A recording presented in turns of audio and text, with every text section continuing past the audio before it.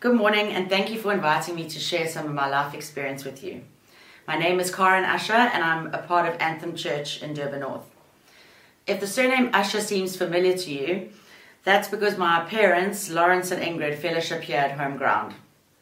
I think they might just be this church's biggest fans.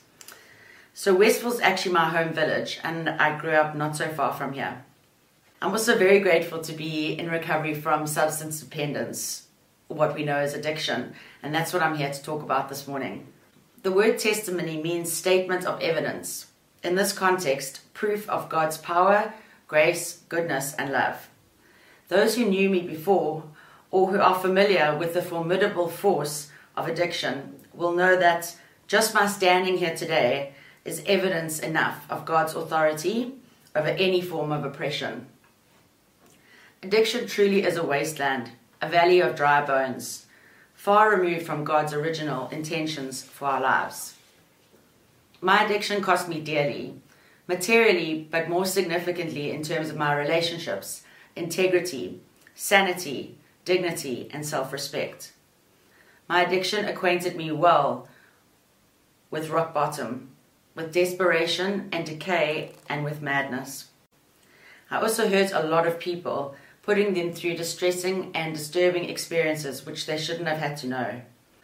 I lost a lot of time that I cannot get back, years and years that could have been productively invested in friendships, a career, motherhood, a family of my own, making a positive difference in the world. It's not that these things didn't matter to me in the past, of course they did, but at the time my drug of choice mattered more. This is what happens in addiction. Using matters most.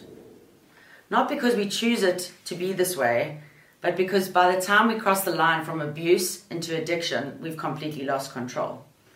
Authority in our own lives has long ago been handed over, along with our freedom of choice. In Romans 6:16 we read, "Don't you realize that grace frees you to choose your own master? But choose carefully, for you surrender yourself to become a servant, bound to the one you choose to obey. If you choose to love sin, it will become your master, and it will own you and reward you with death." This is why slavery is such a good analogy for addiction. In addiction, our drug of choice has mastery over us. It calls the shots. We keep doing the same destructive thing over and over, despite the awful negative consequences, even when we know we shouldn't or don't really want to, because addiction is defined by a state of powerlessness. But why, you may ask? How on earth do you get to this point? It's also irrational. Yes, absolutely. Central to the slavery of addiction is a set of extremely warped, entrenched beliefs that make using appear rational, reasonable, and acceptable when it's clearly not. In other words, addiction is sustained by lies that we deem to be truth. For many years, I perceived using to be critical to my survival. I genuinely believed that my drug of choice provided me with attributes that I could not manufacture by other means.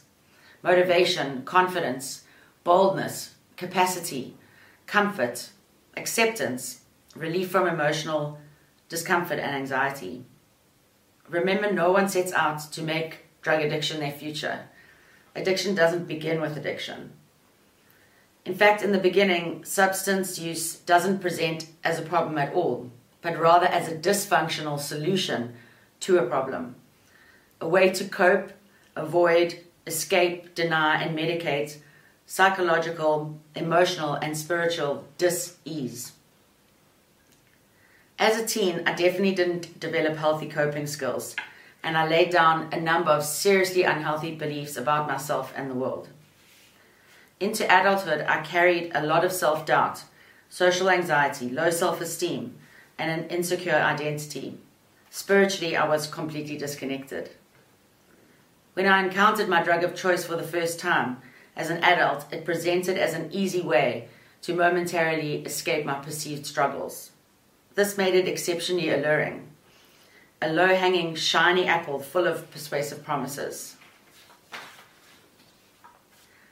So my initiation experiences with drugs set up a dangerous, fatal belief in my life that substances could do something for me that I couldn't achieve on my own strength.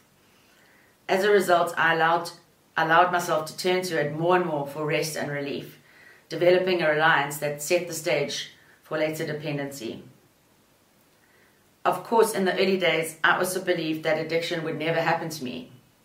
Don't we all? But addiction is insidious. It creeps up on one. As we go, strongholds strengthen, and powerful psychological and physiological elements are added into the mix. Things like tolerance, withdrawal, denial, neuroadaptation, conditioning, and shame that make it harder and harder to get out. This is why sustainable recovery requires a radical renewing of the mind, heart, and spirit. At this point, I'd like to appeal to anyone listening here today who's struggling with an addiction or an unhealthy reliance. Maybe to a substance, but also maybe to a behavior, to gambling or gaming or self-harm or binge eating or watching pornography. Current addiction science proves that these process addictions are just as damaging to our bodies and brains as crack cocaine and heroin. Don't wait until the damage is great. Don't believe the lies that you can self-manage your problem or that your using doesn't affect who you truly are.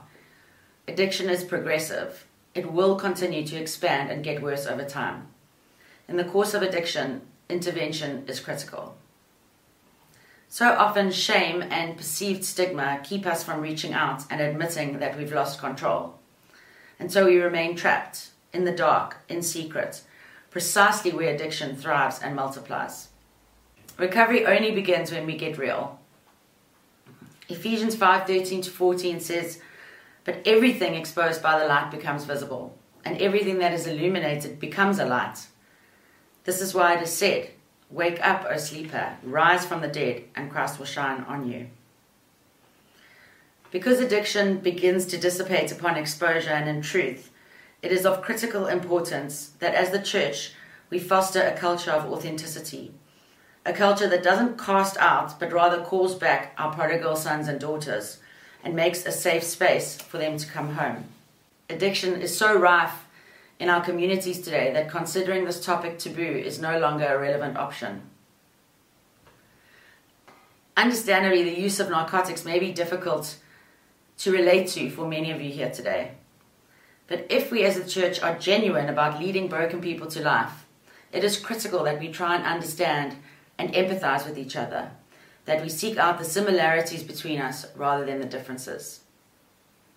Although an addiction like mine is a clear and obvious example of slavery, I think that when we stop to consider it, we will all be able to identify oppression in our own lives. Mindsets that keep us bound, things of this world that we engage with in a toxic way, that rob us of the capacity to walk into our full potential. Whether we are battling substance dependence, struggling to heal from trauma, are weighed down by depression or held back by anxiety, we can all benefit from a going out and a moving into. In essence, recovery is about wellness in all areas of life and about working towards our best version of ourselves. It is about freeing ourselves from self-defeating patterns and reconnecting with the God-given identity that was intended for us when we were formed. This is a journey that applies to all of us. In her book, The Ultimate Exodus, Danielle Strickland writes, "Freedom is found in the awakened understanding of our purpose. Slavery, by contrast, starts with the temptation to forget who we truly are and why we are here. We are born for freedom. Our task in life is to come into agreement with God about who we are." So after all of this, how did I come to be standing here today? Firstly, when I was at my furthest from God, there was a group of prayer warriors who stood in the gap for me, petitioning for my salvation. These people who prayed for me with such perseverance were from this church. How is that for full circle? It included my parents, but also many of you who hadn't even met me at the time. Belinda Bray, Jill Sachs, Crystal, and others. For all your prayers, I am grateful. I believe it was your consistent prayers that eventually landed me where I needed to be in 2014, in a long-term, Christ-based rehabilitation center. It was in that place and time that eventually the scales began to fall from my eyes. And I came to know the truth that sets us free.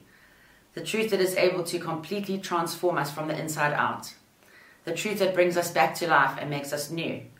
Prior to this, I'd been in several secular treatment facilities and had tried to sustain recovery in other ways, but with no success. Why? Because if nothing changes, nothing changes. I'd been through phases of sobriety where things changed on the outside for a while, but on the inside, everything stayed the same. Untangling my deeply woven web of dysfunction was something I couldn't manage on my own. But God could. And He did, and He continues to. All I had to do was make a decision to try and do things a different way, to follow His ways, to walk by faith and not by sight. I know without a shadow of doubt that the personal change I experienced in treatment was the result of God's grace, because of all the times I had failed to achieve change on my own strength. I know this because only the Creator of the universe could be capable of totally recrafting a heart and mind, of drafting a brand new spirit into the same old flesh. What is so beautiful about God is that He is able to turn any and all situations around, no matter how irreconcilable they may seem. Although all things may not be good, God can and will use all things for good if we let Him. Out of an impossibly bleak situation, God has breathed new life and purpose for me. He has made a way where there was literally none. Opportunities to not only survive, but to flourish. He has put pivotal people in my life that have nurtured me, believed in me, seen me the way God sees me. This is not to say that the process has been simple or easy. Recovery from addiction is a journey, which definitely doesn't happen all at once. Like sanctification, it is an ongoing, evolving journey of shaping and sharpening as we learn to live in better, healthier ways. This requires time, perseverance, and a long-term recovery program. Today I'm grateful to be able to use my past experiences for a constructive purpose. I'm extremely blessed to work for an addiction recovery ministry called Project Exodus. Addiction affects at least 10% of any population, destructively impacting not only those people, but also their family members, friends, and communities. I believe that everyone sitting in this room is affected by addiction in some way, either directly, through the bondage of someone that we know and love, or by the social ills that addiction contributes to. Although I had the privilege of spending an extended amount of time in a quality treatment center, which surrounded me with a genuine culture of recovery, empowered me with new perspectives, and equipped me with better coping skills, this is not the reality for most South Africans. In fact, 86% of the 3.3 million people in our country who need addiction treatment never receive it. Mostly because treatment is expensive, and honestly, there aren't many effective alternatives. At Project Exodus, our vision is to completely rewrite the status quo. Recovery is possible and achievable for all people, no matter how unlikely it may seem. We know this because we know the power of salvation. But people need support, they need knowledge, and they need skills to be able to stand firm in freedom. It is our mission at Project Exodus to make expert, biblically aligned addiction recovery resources accessible and affordable for all people, regardless of their personal circumstances or socioeconomic status. We do this by harnessing the power and coverage of the local church, partnering with like-minded organizations like Homeground, who understand the gravity of the addiction epidemic in our society and who have responded to the call to shine a light into that darkness. If you are in recovery, seeking recovery, a supporter, or just interested in being of service in this area, please join us for the Homeground Recovery Group launch on Monday the 16th of November. In closing, I'd like to return to Romans 6:16. Don't you realize that grace frees you to choose your own master? But choose carefully, for you surrender yourself to become a servant, bound to the one you choose to obey. If you choose to love sin, it will become your master, and it will own you and reward you with death.